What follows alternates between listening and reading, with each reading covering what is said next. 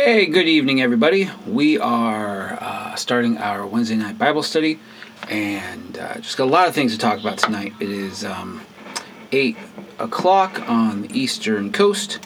I am Tony, Pastor Tony from South Bay Chapel. Sorry if I seem a little disheveled. Full disclosure, I'm attempting to both record live video while recording live audio. And one of the things we're working on is having the Facebook Live feed, but then also broadcasting the audio portion of this through the podcast store or through the iTunes store via podcast.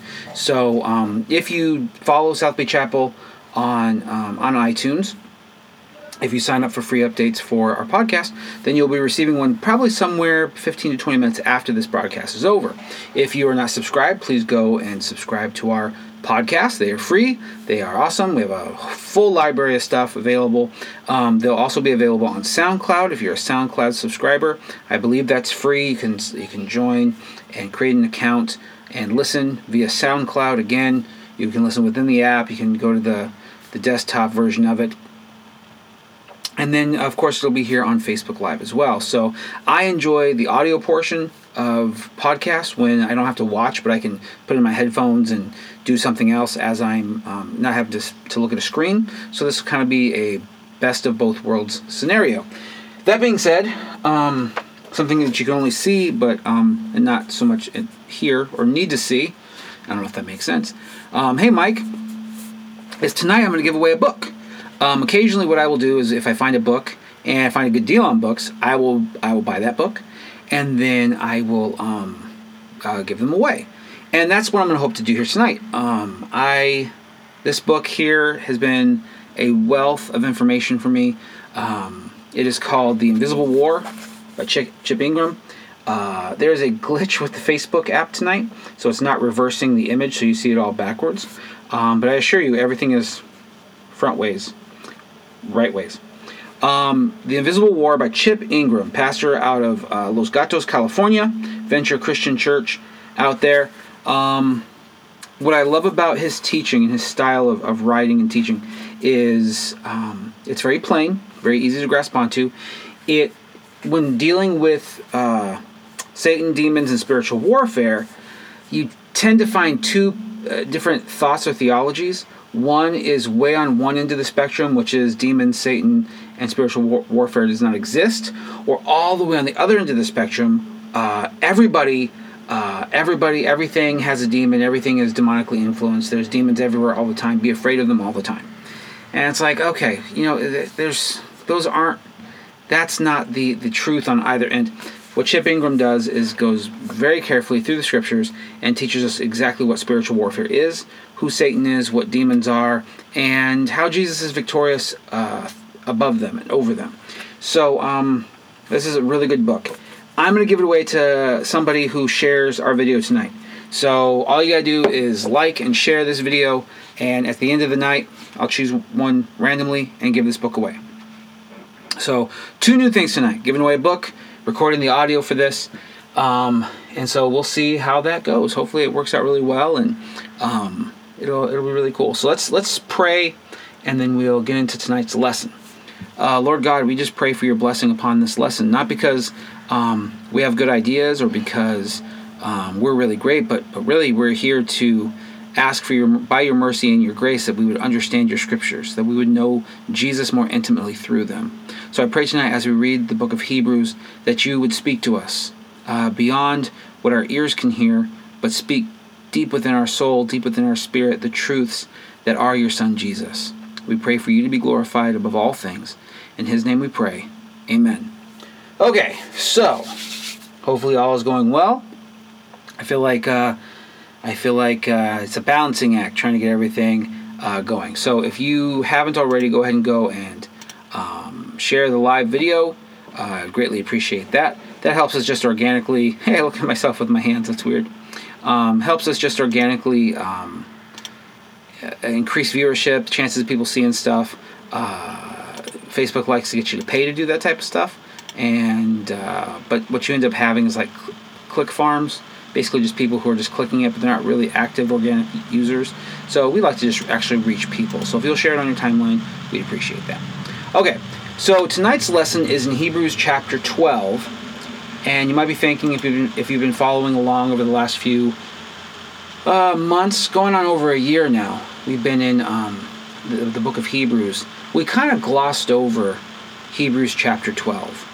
And the reason why we did that, or the reason why I did that, was because Hebrews chapter 11 is what's called the Hall of Faith, or the Hall of Heroes. And it just mentions all of these different men and women who did great things based on faith. And because there's such an emphasis on faith, that's where I wanted to land. That's where I wanted to really sort of sink our teeth into. And we will invariably go back and pull those stories out, stories of David and Gideon and things like that, from that chapter and from throughout the rest of the Bible. And so it's not that we're avoiding anything or that we're trying to just not focus on that chapter. It's just that chapter honestly has been focused on at great length and in great detail. And so we're going to sort of like bring it along with us as we move forward in chapter 12. Chapter 12, verse 1 says, "Therefore, since we are surrounded by so great a cloud of witnesses, let us also lay aside every weight and sin which clings so closely. And let us run with endurance the race that is set before us, looking to Jesus, the founder and the perfecter of our faith, who, for the joy that was set before him, endured the cross, despising the shame, and is seated at the right hand of the throne of God." Chapter 12, verse 1 and 2. Some of the most important scriptures you're going to read in all of the Bible. These are verses that you would like to commit to memory. Write them down, post them somewhere, read them on a regular basis. Be reminded, because it is a foundational truth. It is when Jesus talks about the house being built on the solid foundation, built on the rock. He is that rock. But that rock includes sound theology based on the scriptures of the Bible. So what we want to talk about tonight is the idea that the Bible is just a list of rules, to quote Troy McClure from The Simpsons, a list of do's and do not do's from God, and things that if you should do them, then God will be happy. And if you don't do them, or you do the things on the wrong list, then God's mad at you. And so you're kind of stuck in this constant proverbial tug of war between doing right and doing wrong, doing something good, doing something bad, trying to balance the two out so that by the end of your life, before you take your last breath, the scales will be tipped in your favor. And that's how some people view the Bible. It's the equivalent of a toddler or a child looking at a parent and saying a parent is just someone who makes up rules. A parent is just someone who says, don't do this, do this. Eat your broccoli, don't eat too much candy, stop playing in the road, go, be nice to your sister, that sort of thing. If our children honestly thought that about us, we'd be devastated. I mean, we hope they'd listen to us, but that's not all that we are. That's part of who we are, but it's not all that we are. Jesus is so much bigger and grander than just a list of rules. Where the modern church kind of finds itself in error today is the removal of rules, the removal of requirements that God has for us. They would say that's legalistic, and I would say, well, the Bible makes certain things pretty clear that God does not like. It makes His grace very clear, His mercy is very clear, but there are certain things that God wants us to do and to not do. However, the emphasis of the Bible is not just things to do and not do, consequences for doing the wrong thing and blessings for doing the right thing. The Bible is about Jesus.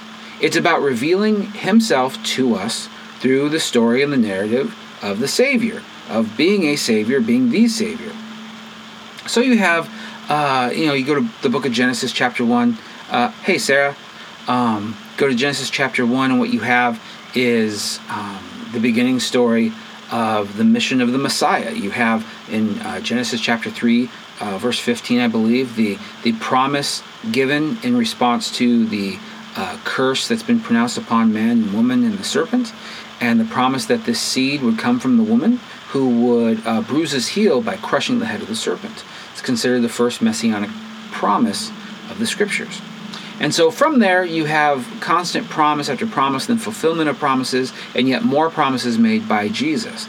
The Bible is a lengthy narrative about God coming to our realm, our plane, to save us from the sin that permeates us, who we are, what we've done, what we've inherited, and so forth. And along those lines, the Bible deals with sin. And the way that I described God, the Bible, and parents kind of using that as a parallel a moment ago, one of the things we do with sin, and we just consider that word, A, a word we don't use very often, B, a word we don't like, but C, it's usually just doing something wrong. And that surely can be what sin is, but what I want to do is allow for this scripture here to define, or maybe not to define as much as describe, what sin is really like. One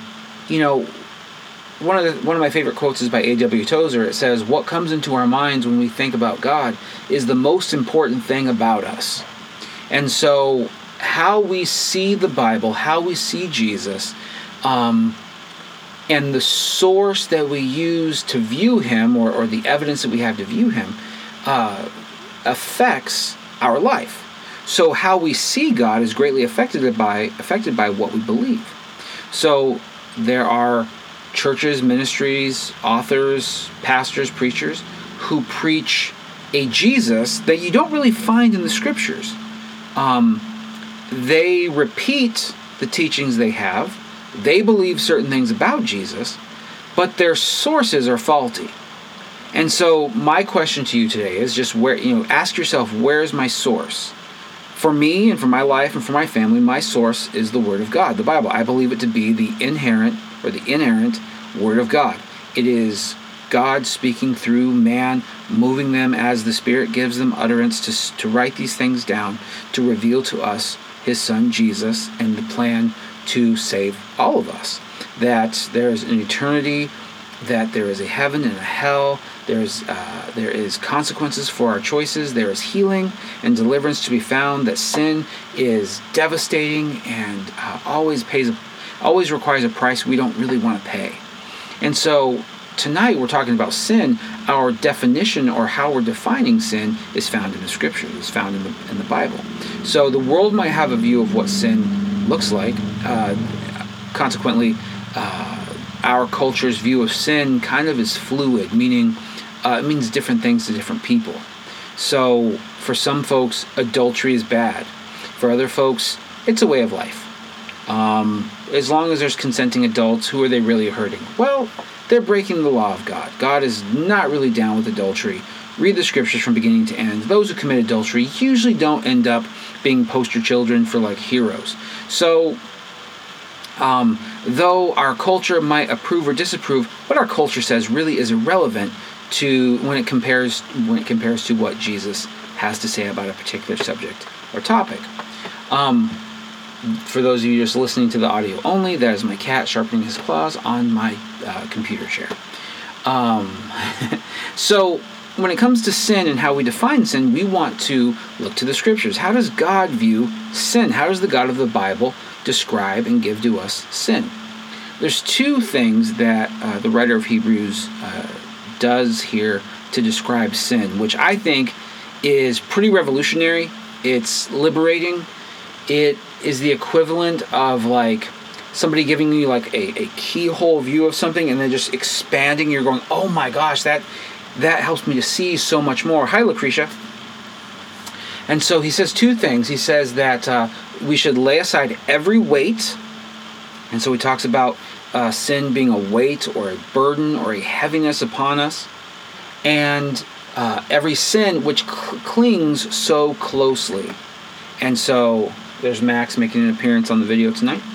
So that's the 2 points I want to look at today in regards to sin. Because sin, when it's just right and wrong, it's like, oh gosh, what am I, a child, right and wrong? I know what's right, I know what's wrong. And the things that I want to do that are wrong, I just want to do them. And the things that are right, I might get to them or not. Maybe when I'm old, I'll change my life or something like that. Unfortunately, what ends up happening is a lot of people, they get to the end of their life, they kind of see the error of their ways and they repent and they find Jesus. And that's great. So many years wasted, though, where they could have lived a fruitful life, glorifying Jesus and living in eternity starting today rather than later. So the 2 points, sin being called a weight or a burden, and it clinging so closely. Number 1, there are folks that think that Christians do not sin. I'm primarily speaking to Christians tonight. This is a Bible study. We're studying the Word of God. If you're not a Christian, you are welcome to watch. And I hope that through this, you will hear the voice of God calling you to His love and to repentance, so that you can live a liberated life like I just spoke about. But it's not talking. These scriptures aren't necessarily talking to non-believers right now. And non-believers, of course, they sin because they are still, as the Bible describes them, dead in their sin.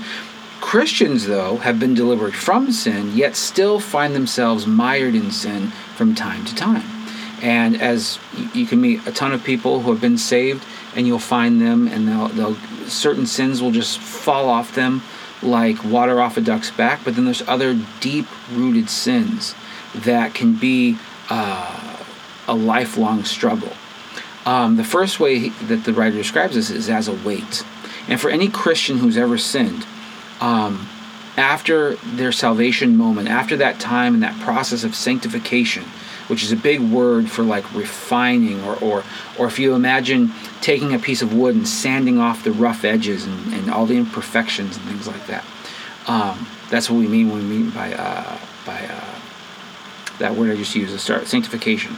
Sorry, my mind went for a second. When you engage in sin after that, whatever little pleasure you might experience is so fleeting and feels nothing like it did before you knew Jesus. Hey, why don't you go, Kat? So what it does is it feels like a weight. It feels like a heavy burden upon your shoulders. And what... Sorry, my cat just attacked me, or I just attacked him. It feels like weight upon your shoulders. It feels like a pressing. It feels like a pressure. And part of that is from the hiding of it and from it. It's the lack of wanting to admit it. It's why I think the Word calls us to confess our sins, because there's liberation and the letting go of weight that comes from admitting our sins. And that could be with another Christian, that could be with your spouse or with a friend, that could be in front of the church if that's what it calls for, if that's how drastic it is. It can be in public. If a public figure who's a Christian commits a heinous sin, I think that it might be in their best interest to publicly admit it, maybe not get into the details of it, especially if there's a legal aspect to it, but to admit it and say, yes, this is what I am guilty of, and I repent of it, and I ask for your forgiveness and that sort of thing.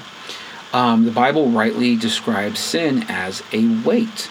And so the first description we look at is just incredibly accurate. I think if you're honest with yourself, you won't need to be convinced of this truth. You'll know it and go, yeah, I know that feeling. I know that burden. And I've been trying, I shook these weight, early on I shook some weight and it went really well. But right now, this weight I can't seem to shake. The second way that the writer uses, the word verbiage that the writer uses to describe sin, he says it clings so closely. And again, for Christians who have sinned, and even for non-Christians, you understand that unless you lie to yourself, again, being another sin, sin is sticky. And I like to compare it to my dog and burdocks. Burdocks are just a type of a weed that exist out in our yard, and the primary way that they get spread is through these tiny little clusters of barbs. And what they do is they get stuck in my dog's hair, and then he goes somewhere else, and then they open up and they drop more seed. It's a genius move by the weed to just cling on to the long hair of my golden retriever, and then as he goes and walks away, drop seed somewhere so they can grow there as well. I've gotten these stuck in my shoe before, like in the shoelaces you go, and you're like, oh dear, I must have kicked a burdock or got too close to a thing. Maybe in pant leg, things like that. And it is really tough to get those little seeds, the burdock seeds, out of your shoes, pants, what have you. Sin is like that. Sin has these proverbial barbs on it that make it really hard to shake. Once it's attached to you, it's really difficult to just simply go, yeah, I can stop. I can be done. That was a one-time thing. It's why repentance, I think, is so necessary, because we have to go to the root of that issue and just start tugging at it and pulling away that which is there, only to realize that we can't ourselves remove that. So we got to have Jesus come and again rescue us from that sin. And that is the good news of the gospel, that though sin is very weighty, though sin clings to us so closely, though Jesus has accepted us, and now we have trampled upon that sacrifice again by going back to the muck that we were saved from, that Jesus is forgiving.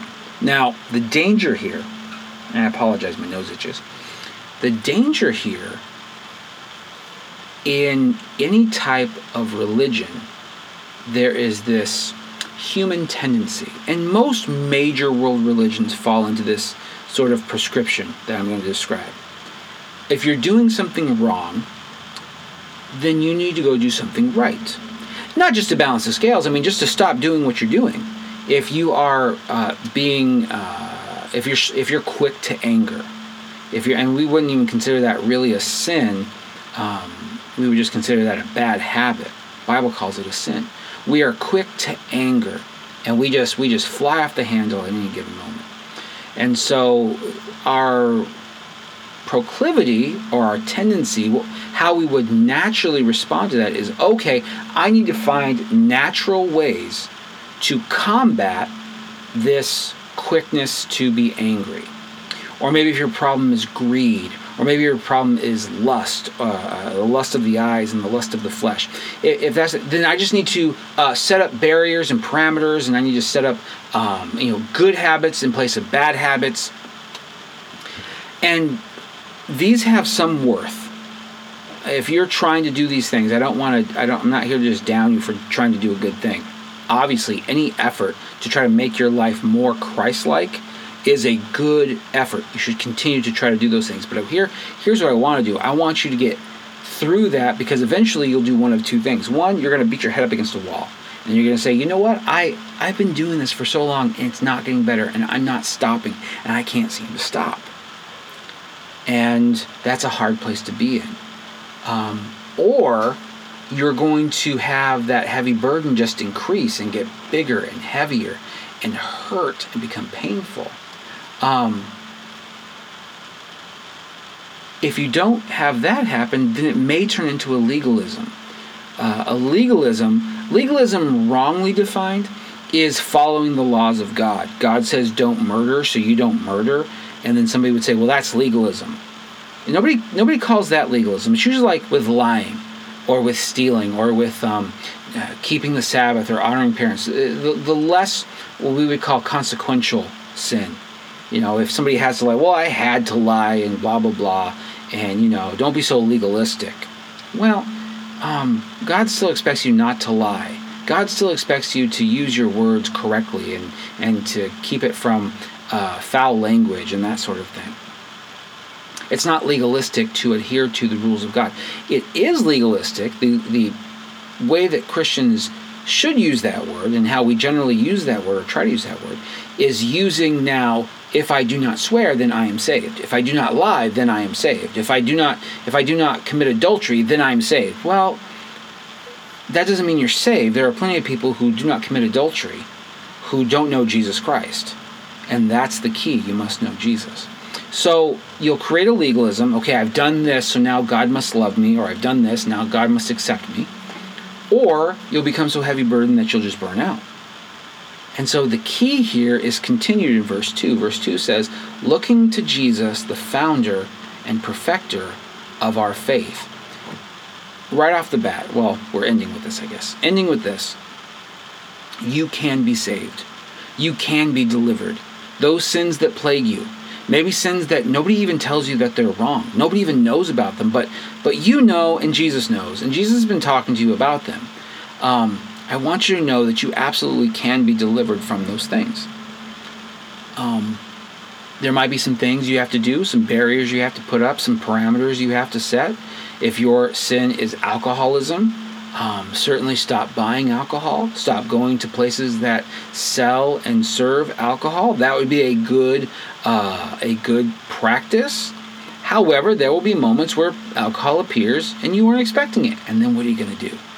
And maybe it's not alcohol. Maybe it's neglecting your family. Maybe it's just any plethora of sin that weighs you down and clings so closely. How do you get delivered from those things? Well, practically praying and that sort of thing, which seems trivial, it's not.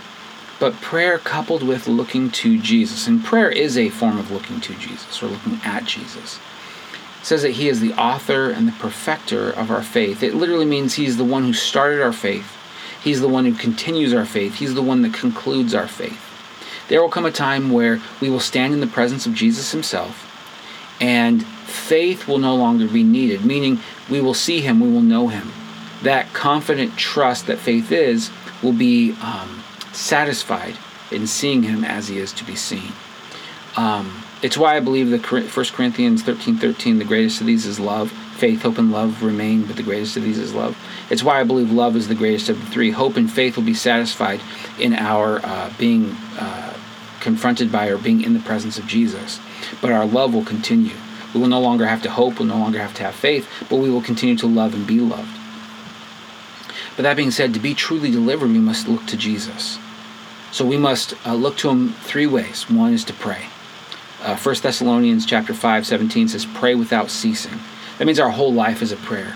We're praying out loud, we're praying quietly, we're praying with friends, we're praying with neighbors, we're praying by ourselves, we're praying in the morning, we're praying at night.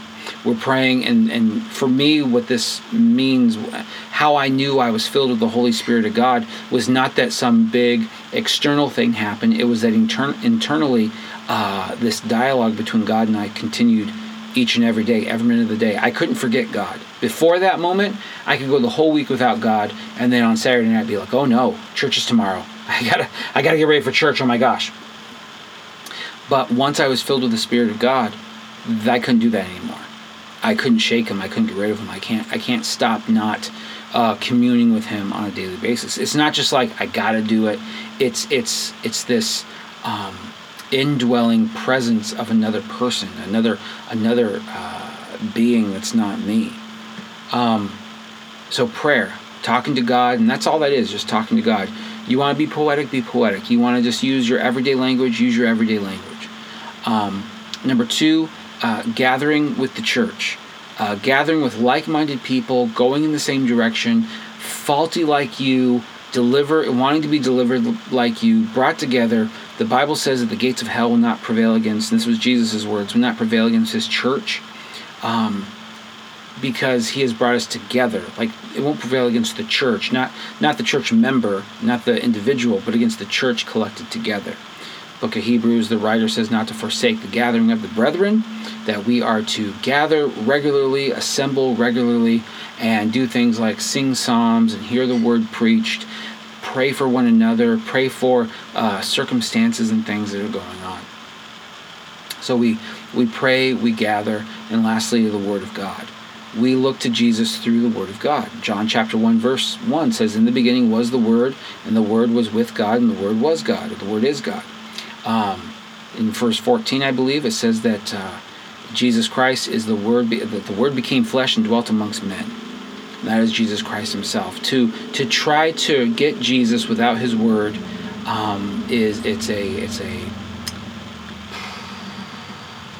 you might as well just give up. To take the Word and try to not see Jesus, not going to happen either, because they are two of the same thing. They're two sides of the same coin. So we look to Jesus by prayer, by gathering with the saints, and by looking to the Word of God, the inherent, perfect, infallible, amazingly beautiful and alive, sharper than a two-edged sword, weapon against our flesh, that the Spirit empowers us with, Word of God. It sounds very simple, and in reality, it is to a degree. What's complicated is our execution. And you might say, Pastor Tony, I've read the Bible and it's just all confusion, and it's hard to follow. I would say that start by trying maybe a different translation. If you've tried maybe like the King James version, the KJV, maybe switch over to a New King James version. All that is a version of the same Bible that says the same thing but updates the language to be a little closer to how you and I use our words. I preach from the English Standard Version. Very faithful translation. Again, uses language that is very much like what we use here today. The New Living Translation is a very good, what we call a thought-for-thought translation, where you, in the other translations, they're translating each word and then trying to be as faithful to those words as they can. Bible translators for the New Living Translation have taken the thoughts of scriptures, of chunks of scripture, and given us that same thought.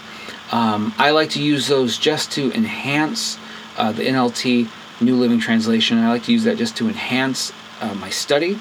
In case something seems a little wonky or I'm kind of going the wrong direction, I'll go and say, oh, okay. I use it more like a commentary than I would something to preach from, but it's still a very good, very faithful translation, and I would recommend that to you without hesitation. So do that. Start small. Read with somebody else. There are lots of practical things you can do. The point is to be in the scriptures. Using the YouVersion Bible app, that's a great tool that if you have a smartphone, tablet, or what have you, you could have study materials at your fingertips in your pocket 24 hours a day. The blueletterbible.org, they have an app. It's an amazing app. If you really want to get deep in Bible study, it's a great app to use. So all that to say, if you are stuck tonight, if you are trapped in sin and you hear the voice of the Lord, first, just cry out to Him.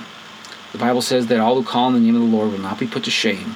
If you have not given your life to Jesus, then just go and talk to Jesus. Know that He is calling you to repentance. By His mercy and by His grace, you can and you will.